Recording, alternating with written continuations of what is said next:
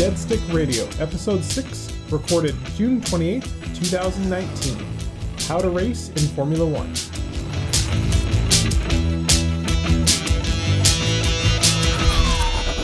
We figured we'd do this episode on air racing, especially Formula One air racing, since everybody's kind of just learning to fly their racers and getting ready for Reno in September. We're, 3 months out now? So people have started to fly now. Let's warm up. And learning how to race and learning how to pass, learning how to fly formation.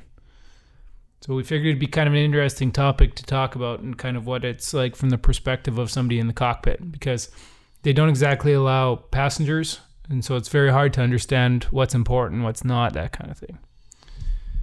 So what do you think? Where should we start? You want to start with the tow out? Yeah. And pull through a full race sequence? I know very little about racing myself. So from the stands, there's different types of race starts. So obviously in Formula One, you guys do a standing start. Yes. Yeah, that's the one I've got experience in. I've never done an air start or come down the chute at all. But I've done lots of ground starts, lots of runway racehorse starts, learned a lot doing them, and so I can definitely speak to those. So the very first thing we do is in the pit is check the oil, gas, and do a walk around. Right away, make sure that there's nothing wrong, because we can't work on airplanes outside of the hangar.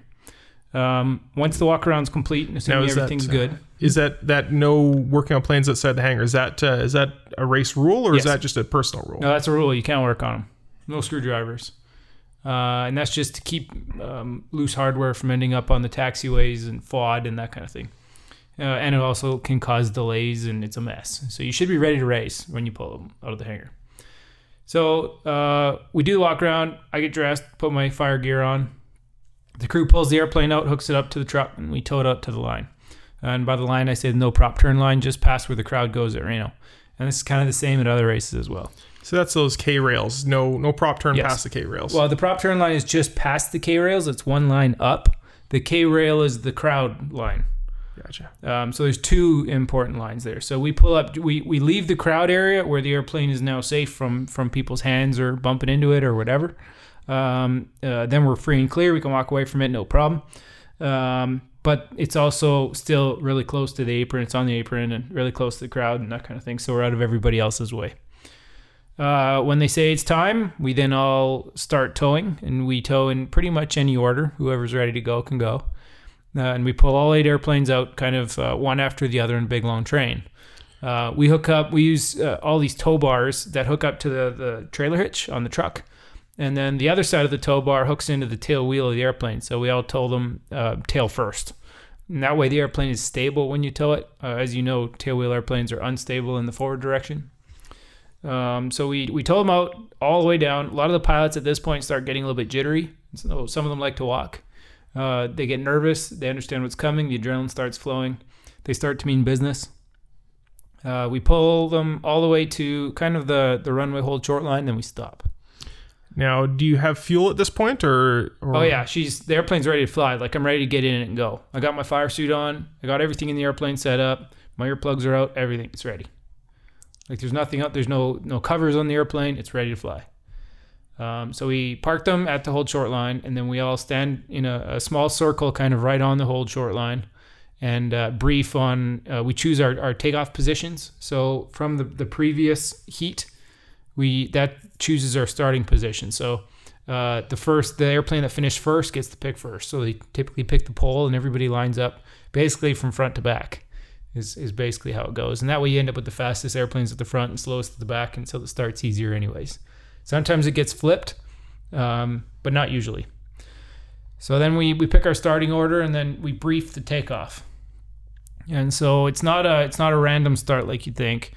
We all know what our airplane's performance is. We all know if we're fast off the line or slow off the line.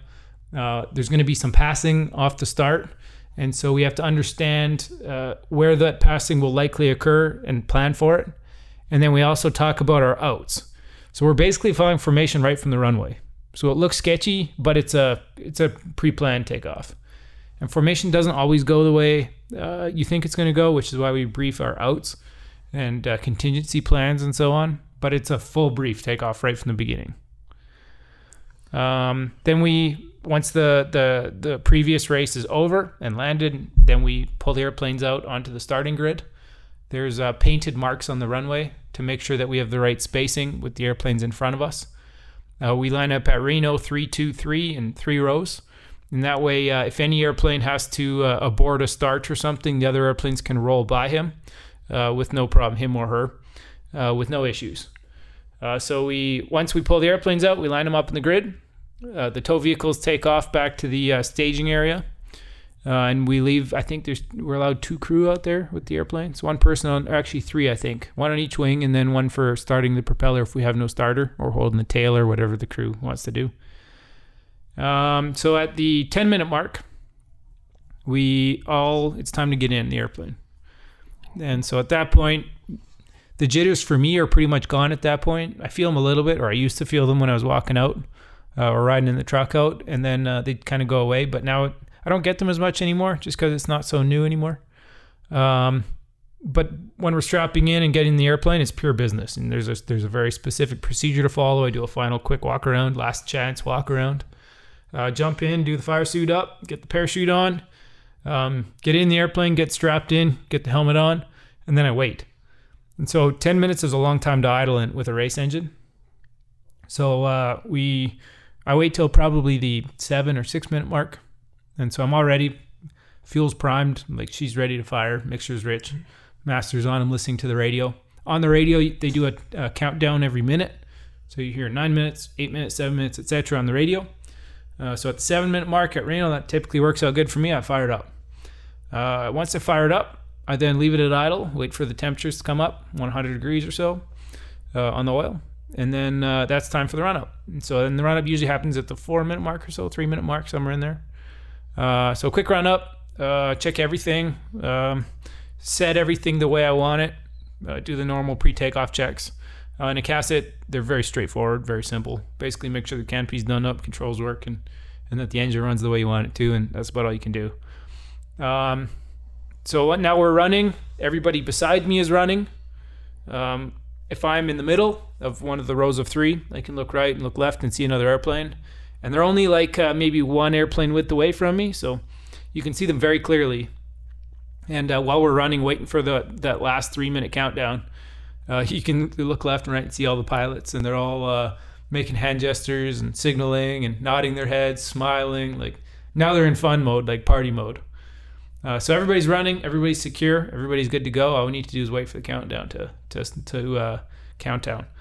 So then we, at the 2 minute mark, 1 minute mark, I do kind of some final last minute checks to make sure I'm belted up tight and I didn't miss anything. Last chance. I like doing double checking things, that kind of thing.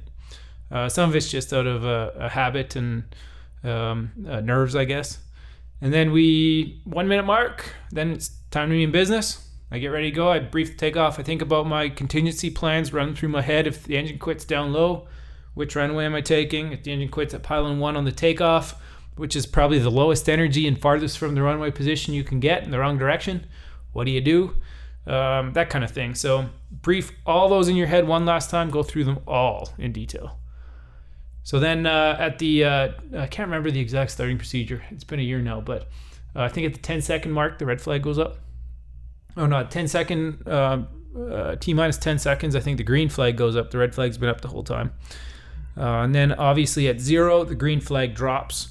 And then all 3 rows of flaggers drop their green flag as well. And then that's race start. So at 10 seconds or so, I start bringing the power up. And so I'm basically standing on the brakes, wide open throttle, mixture lean for max power at the 10-second mark, or coming into the 7-second mark. And by that point, some of the tails are flying, and like these planes can't be more ready to go. And as soon as the green flag drops, you don't have to do anything except take your feet off the brakes. And then there's no worrying about setting systems or anything at that point. You're taking off. And because there's 8 airplanes there, you got to know where everybody is and what your plan is and fly your plan.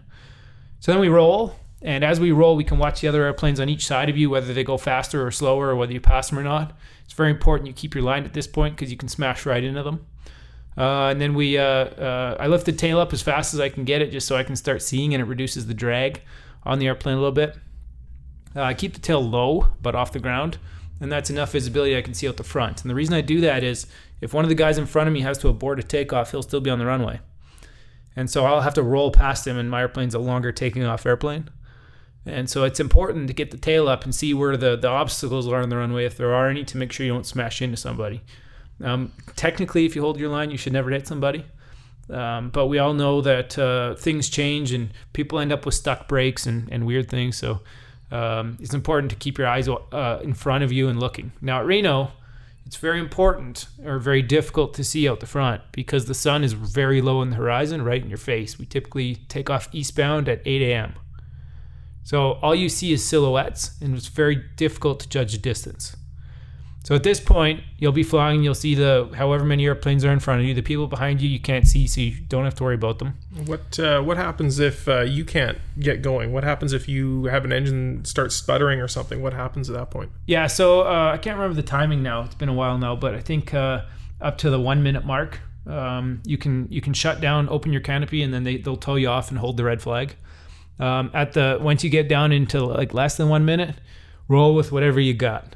So if it starts running rough at 10 seconds or 5 seconds, just wide open and do what you can to accelerate down the runway, get the tail up. Try and get as fast as you can, 50 miles an hour, 80 miles an hour, whatever you can get, just to give the guys behind you the time to cut off the ground so they can get by you safely. Gotcha. So that's the aborted start procedure. What happens if you can't get that kind of speed? What happens then? You roll as straight as you can, and everybody else will be rolling right past you, going pretty fast.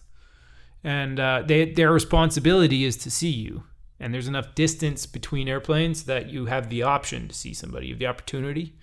But it's very important that you go with everything you got for safety reasons.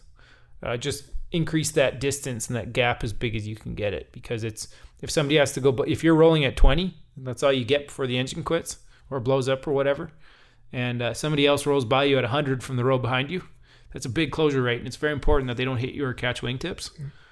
So you got to accelerate as hard as you can to get that distance. And technically, we shouldn't hit, but it's still close enough that there's some risk there. So then on takeoff, as soon as you break ground, typically I break ground near the back of the pack because my airplane's slow coming off the ground.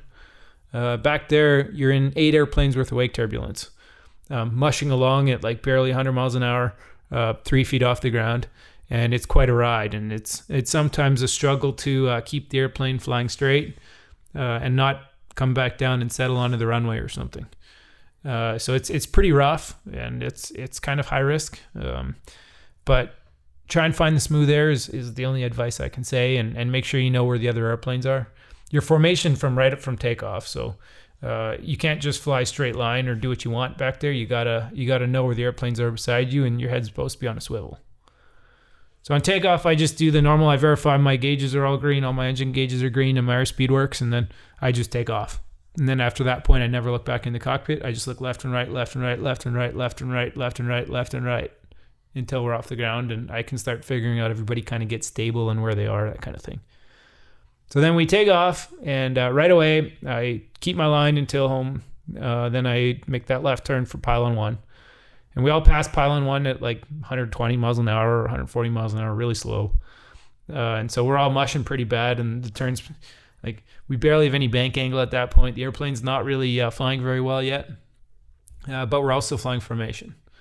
So that's the point where we have the least energy, I think, and pointed away from the airport. And it would be very difficult to recover it onto a runway if the wind was, say, a tailwind or out of the south. There's not a whole lot of runway left on the long runway, but you might want to take a taxiway or something. I have to look at the map now.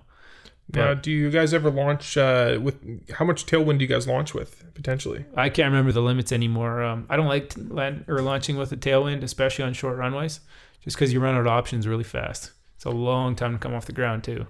And what happens if you exceed the limits? Do you just not race that day? Yeah, if the limits are exceeded beyond what the race rules state, then we scrap. And then a lot of guys, especially if the wind is close to the limit, will scrap due to their own personal limits. So it's very important that you know your own airplane and know your limits in your airplane. So what I do here is I practice crosswinds quite a bit and landing in difficult situations. And that way I know what I can do and what I can't do and where my own limitations are.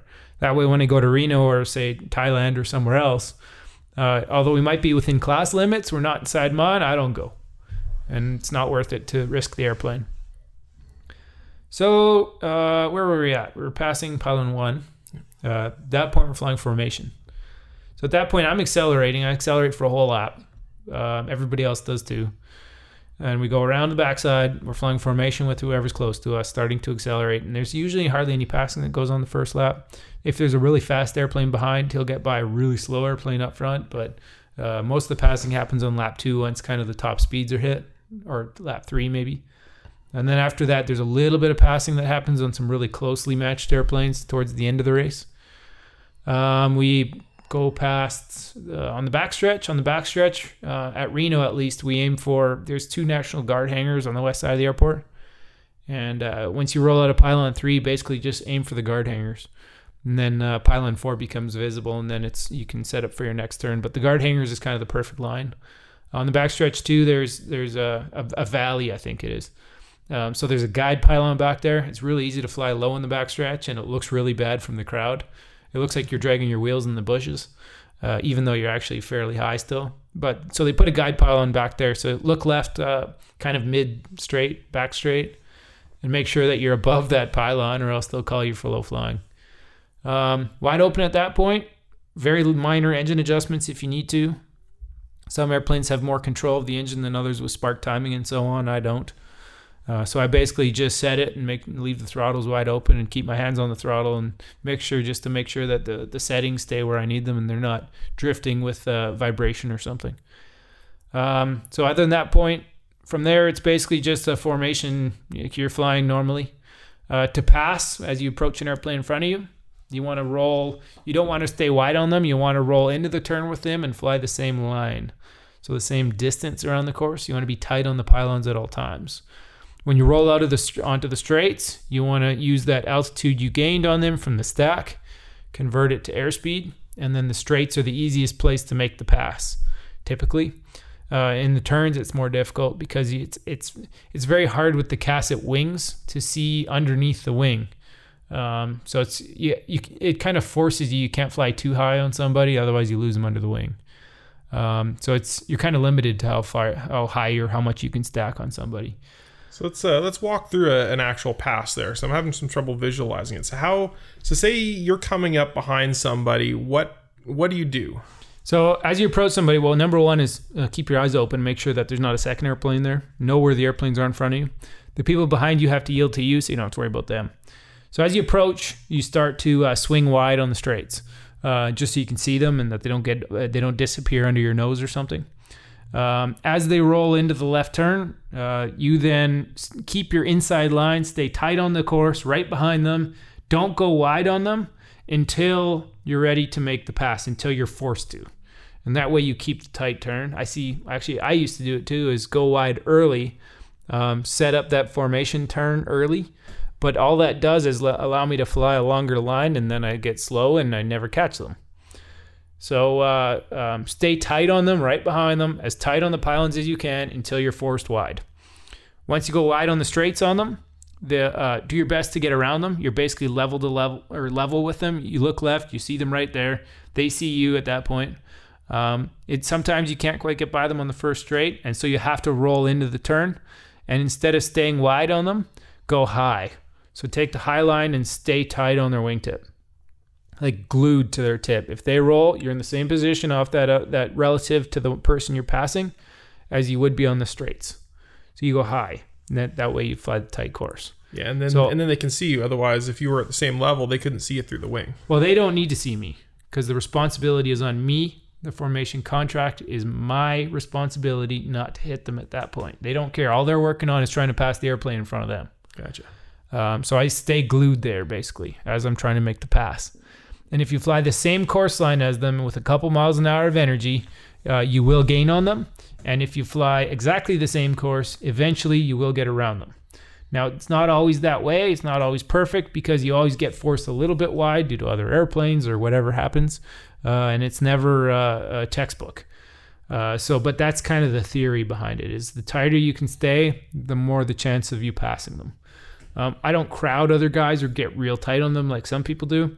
It's just not worth it to me. It's a plastic trophy. I have a faster airplane coming. That one will never win. So tight, unsafe passes or dangerous passes are not my forte. So as we kind of sneak past somebody, I tend to gain altitude on them, and sometimes on the straights, what I'll do is I'll stay high on them. I'll still keep my sight line on them, but just fly high, because when I roll into the next corner, I can gain another 50 feet or something on them. So then on the next pass, on the next straightaway, I now have twice the altitude to convert to airspeed. I try not to dive too much. I try to fly very consistently. But altitude converting to airspeed can usually cause a successful pass. Sometimes you won't get around somebody till lap 7 of 8. So then as you're passing them, you finally have enough smash. You're down low. You've got 5-10 miles an hour of pass speed on them. You slide by them on the right, always on the right, and they see you by the time you usually people see me by the time our wingtips were kind of nose to nose. Then they'll kind of look over and see if they haven't looked in the shadows already. They usually do a quick double take, like, oh, that guy's passing me. And then sometimes I'll communicate with a thumbs up or a rude gesture or something like that, a big smile, whatever, because it's very easy. You can see each other clearly. And I'll swing by, and then I'll keep watching them. And then as soon as I have that nose to tail clearance and gaining, I can close the door on them. I can move back into the tight line. And then at that point, I'm well clear of them. And then if I'm flying the tight line, I can get around them, no problem. Now, I know from a previous race, we had a situation where it was an airplane much faster than me. This was an interesting learning for me. I didn't even realize that this could happen. He went by me, and he passed me like 3-4 times, actually, doing this. But on the corners, he'd fly very wide, extremely wide corners, for whatever reason. What that does, though, is it slowed him down enough. I rolled into the corner and went belly up on him. Never even saw him because he was passing underneath me at all the first 3 times. So I'd go belly up on him and pass him again on the corners. And then we'd level out on the straightaways, and he'd slide by underneath me again and then go wide on the turn. And then I'd belly up on him, and I'd make the corner and pass him again. And so by the 4th time, that caused a near miss where I was belly up on him. I couldn't see him at all. He couldn't see me because he was wide in the turns. When he came out of the wide turn, all he could see was my belly flying across his nose from left to right, tight on the pylons. And it caused a near miss. Near miss midair. He couldn't see you because you were above him over his shoulder. So when he went by me, he was underneath me on my right, which is okay because he could see me there. And then he got by me and he thought he was clear and he rolled into the corner, which he was clear at that point. I still hadn't seen him because he was underneath my wing. So when he gets by me, I'm behind him over his shoulder to the left. He's not looking there. He's looking for the next pylon where he should be looking. So he didn't realize I was there. And I didn't know he was there either because none of us could see each other. Gotcha. And so then when we rolled out or when we rolled into that next turn, we had that near miss coming out of the turn. So what the lesson I had there was it's very important to keep your line tight on the pylons to avoid that midair situation. Because that one, none of us could do anything about it. Gotcha. Like none of us could see each other. So there's no actual communication between pilots when you're up there. There's no radio comms. There's none of that kind of stuff. It's very easy to get confused with radio communications. Sometimes we'll make some calls. I chat more than other people do. Some people are more old school from back in the day when we didn't need radios at all. A lot of people don't have radios that work very well, and the airplanes are loud enough that it's hard to hear. So you can make a call, but the chance of the guy hearing you is slim when you're wide open like that. The airplanes are very loud. Like I use earplugs, custom molded to my ears, vented as well, underneath my headset, and I turn my radio volume up to max. And then that gets me to a point where I can hear the radio pretty good without a ridiculous amount of cockpit noise coming in my ears. But other airplanes are extremely loud as well. So radios are difficult to make work. Gotcha. Just do the straight noise. So historically, we haven't needed radios. Now we do for the recoveries. But there's very little on-course communication. So our racing happens very tight. The straightaways are short. The corners are tight. And so things happen very fast, where in other races, the turns tend to be more graceful because it's a much bigger course, where you can fly a lot better formation lines, where we're kind of down in the dirt all over the place. Everything's happening very fast, so radio communication is more difficult down there.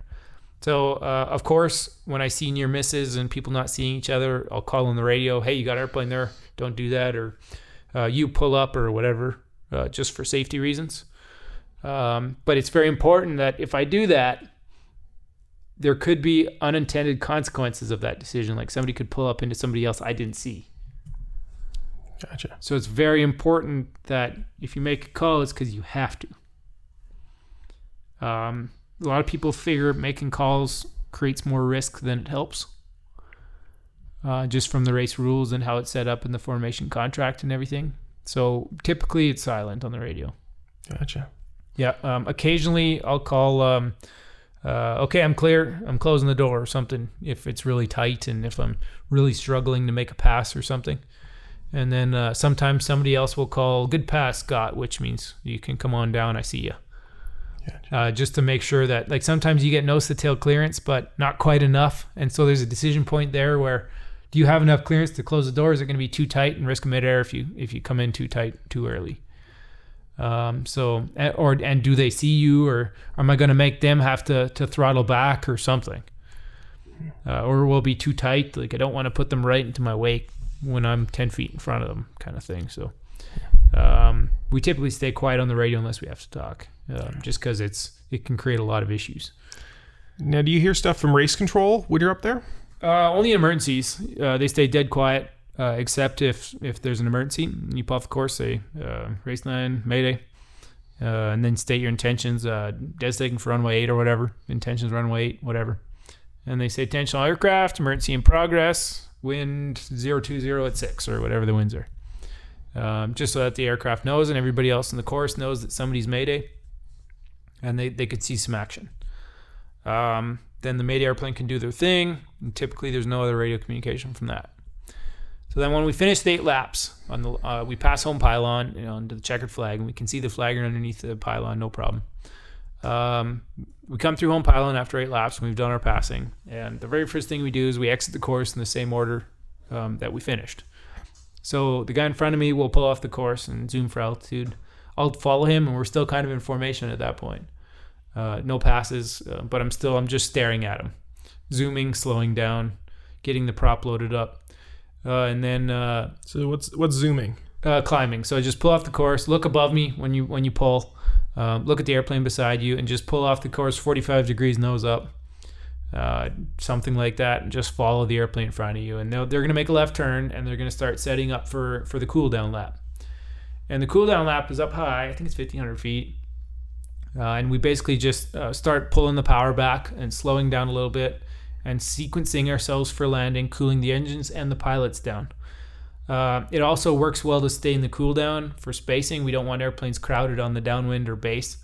One of the problems with F1 is you get short slab wings racing with long wing airplanes. The long wing airplanes glide way different than a slab wing airplane. And a lot of us are running with like 6 to 10 psi oil pressure at idle when it's that hot. So we don't have a lot of oil pressure, and the engines are very hot at that point, so they could quit at any second. So it's very important when we pull up into the cool down's tight right over the airport, in a position where we can make a dead stick if we had to from every point of the cool down. What we also do in the cool down is try and maneuver ourselves or sequence ourselves or space ourselves out nicely for the downwind. Typically, the first 2 airplanes go straight to downwind, straight for base and final. So we cool down, we get our spacing set up properly. Usually the first 2 or 3 airplanes will go straight downwind just because they've got it's wide open. And so one of the most dangerous parts of a race is actually in the cool down, because there's airplanes flying everywhere and most of them don't know where anybody else is, or a lot of them don't. They're supposed to, but quite often new people, there's just too much going on. There's planes that are flying up there that don't have good situational awareness. That's how you end up in a midair. So I've had several close call midairs, just in the cool down, flying around in circles where I'm supposed to be, sequenced behind the guy in front of me, and somebody will fly right in front of me, a couple hundred feet in front of me, left to right, and not even see me, same altitude. So I don't like that kind of thing. Most other people don't either. So I'll do it for sure. Is if from the first 3 airplanes, I'll go straight to downwind, just get on the ground as fast as I can, and get out of that mess up there. And then usually at that point, if I'm number 1, I can fly nice tight patterns, perfect. I can power off 180 all the way to the runway. On downwind, you have to make your call that you're exiting the cool down. come down to your 1,000-foot circuit altitude, fly your circuit, fly your downwind, no problem. Make your calls on base, your race 9 base with gear, and then that's the last call you make. So the first 3 typically go to downwind. If there's a long wing airplane, though, they'll fly like maybe a 2-mile final. So it's quite a much bigger pattern because they're such a flat gliding airplane. The slab wings, if you're a sucker, will fly behind the long wings and also fly a 2-mile final and obviously not be able to make the runway if the engine quit, which happens and has happened before. And then you have to drag it in on power with a race engine that's over race temperature, over-temped and already and almost no oil pressure, and it's just a bad situation. So my recommendation is if there's a long wing airplane in front or somebody that likes to fly big patterns, go around and get out of that because it's not worth it. So fly tight pattern is my advice for everybody, even the long wings. Fly the tightest pattern you can make. Just keep it in tight for everybody else. Several times I've seen suckers get suckered into flying like a 3-mile final. So people get too tight on each other on downwind, and then on base, somebody will turn base, and then the other guy will extend downwind a little bit just for spacing reasons. And then the next guy will extend a little bit, and we end up flying cross countries on downwind out to fly this big long final back. And that's totally unsafe, and it's ridiculous, and it should not be happening. So my recommendation in that situation, get out of there, go around again, stay over the airport until it's clear to come in for your downwind.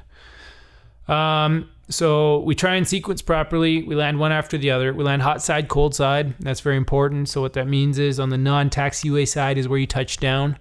And then once you get the airplane out of control and the tail down, you move over to the taxiway side, just in case the guy behind you has too much speed and rolls past you. Gives him that option to roll past if he needs it. It's happened to me one time. Happened in China.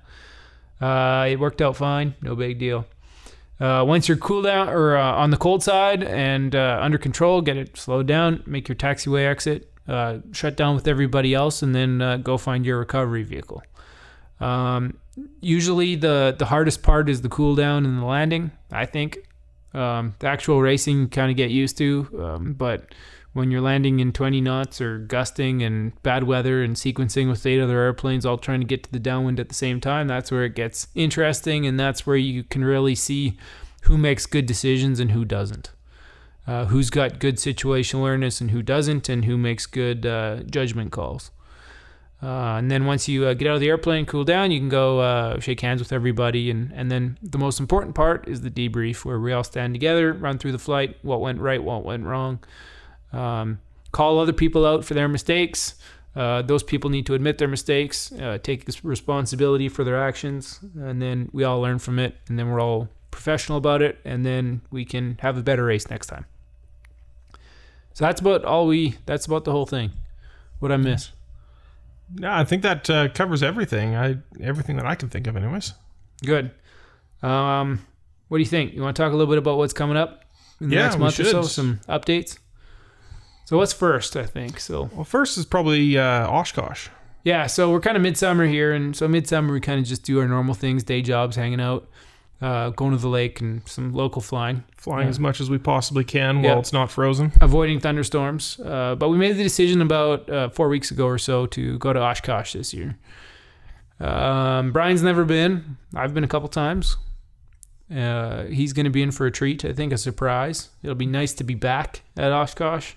It'll be nice to see our friends again, make new friends. We're going to be tenting this year and camping in Audrey's Park, which is an amazing location thanks to one of our friends, Eldon Jesdell, who works in the comm center. I think Brian will be doing some volunteering. Yeah, I'm going to be volunteering. Eldon's asked me if I'm available, and I'm going to help as much as I possibly can. Yeah, that's kind of my plan too, is in our free time, go help him out a little bit. Yeah, I'll be there the whole week. Brian will be there a couple days before I will. Stay right till the last Sunday. Hang out, have fun, drink some beer, maybe do some flying if we're lucky. After Oshkosh, we'll be gearing up for Reno, I think. We'll take the airplane apart, usually last week August kind of thing, get in the trailer. And at that point, we're basically ready to go. T-shirts are under production. All the new vinyl is on the way right now, and we'll be putting on the airplane right away. We've got a crew of, I think, 26 coming this year. Holy crap. It's going to be ridiculous. We have 8 from Arc Engineering, one of Team Outlaw's sponsors. Calvin, who's on our star from the last episode, is coming down. He's interested in the Stoll drags. Me and Brian are going. My family's coming. My dad, mom, and sister are coming. It'll be busy. I've got a couple friends from work coming down, 2 friends from work. And then, of course, we've been working on that electric motor project for a while now. So I think 6 of them are coming down as well. So they'll have a good time, get to hang out and so on. So we're hoping that the motor will be ready to at least demonstrate a little bit of. Don't know if we'll make it or not because we don't know what we don't know yet. But if we're swinging the motor right away, then it'll be interesting and fun to bring it to Reno if we can get it there in time. What else is coming up? What'd I miss? I don't know. I think that's all I know of. Yeah, Oshkosh is just kind of the big one right now. I think we're 3 weeks out from leaving. Yeah, pretty quick here. I'm gonna drive all the way down there, and that'll be a lot of driving. Yeah. Do you want to talk about some other news? Not yet. Not yet. All right. Yeah. So why don't we end it there? Fair enough. All right. Bye for now, everybody. See you next time.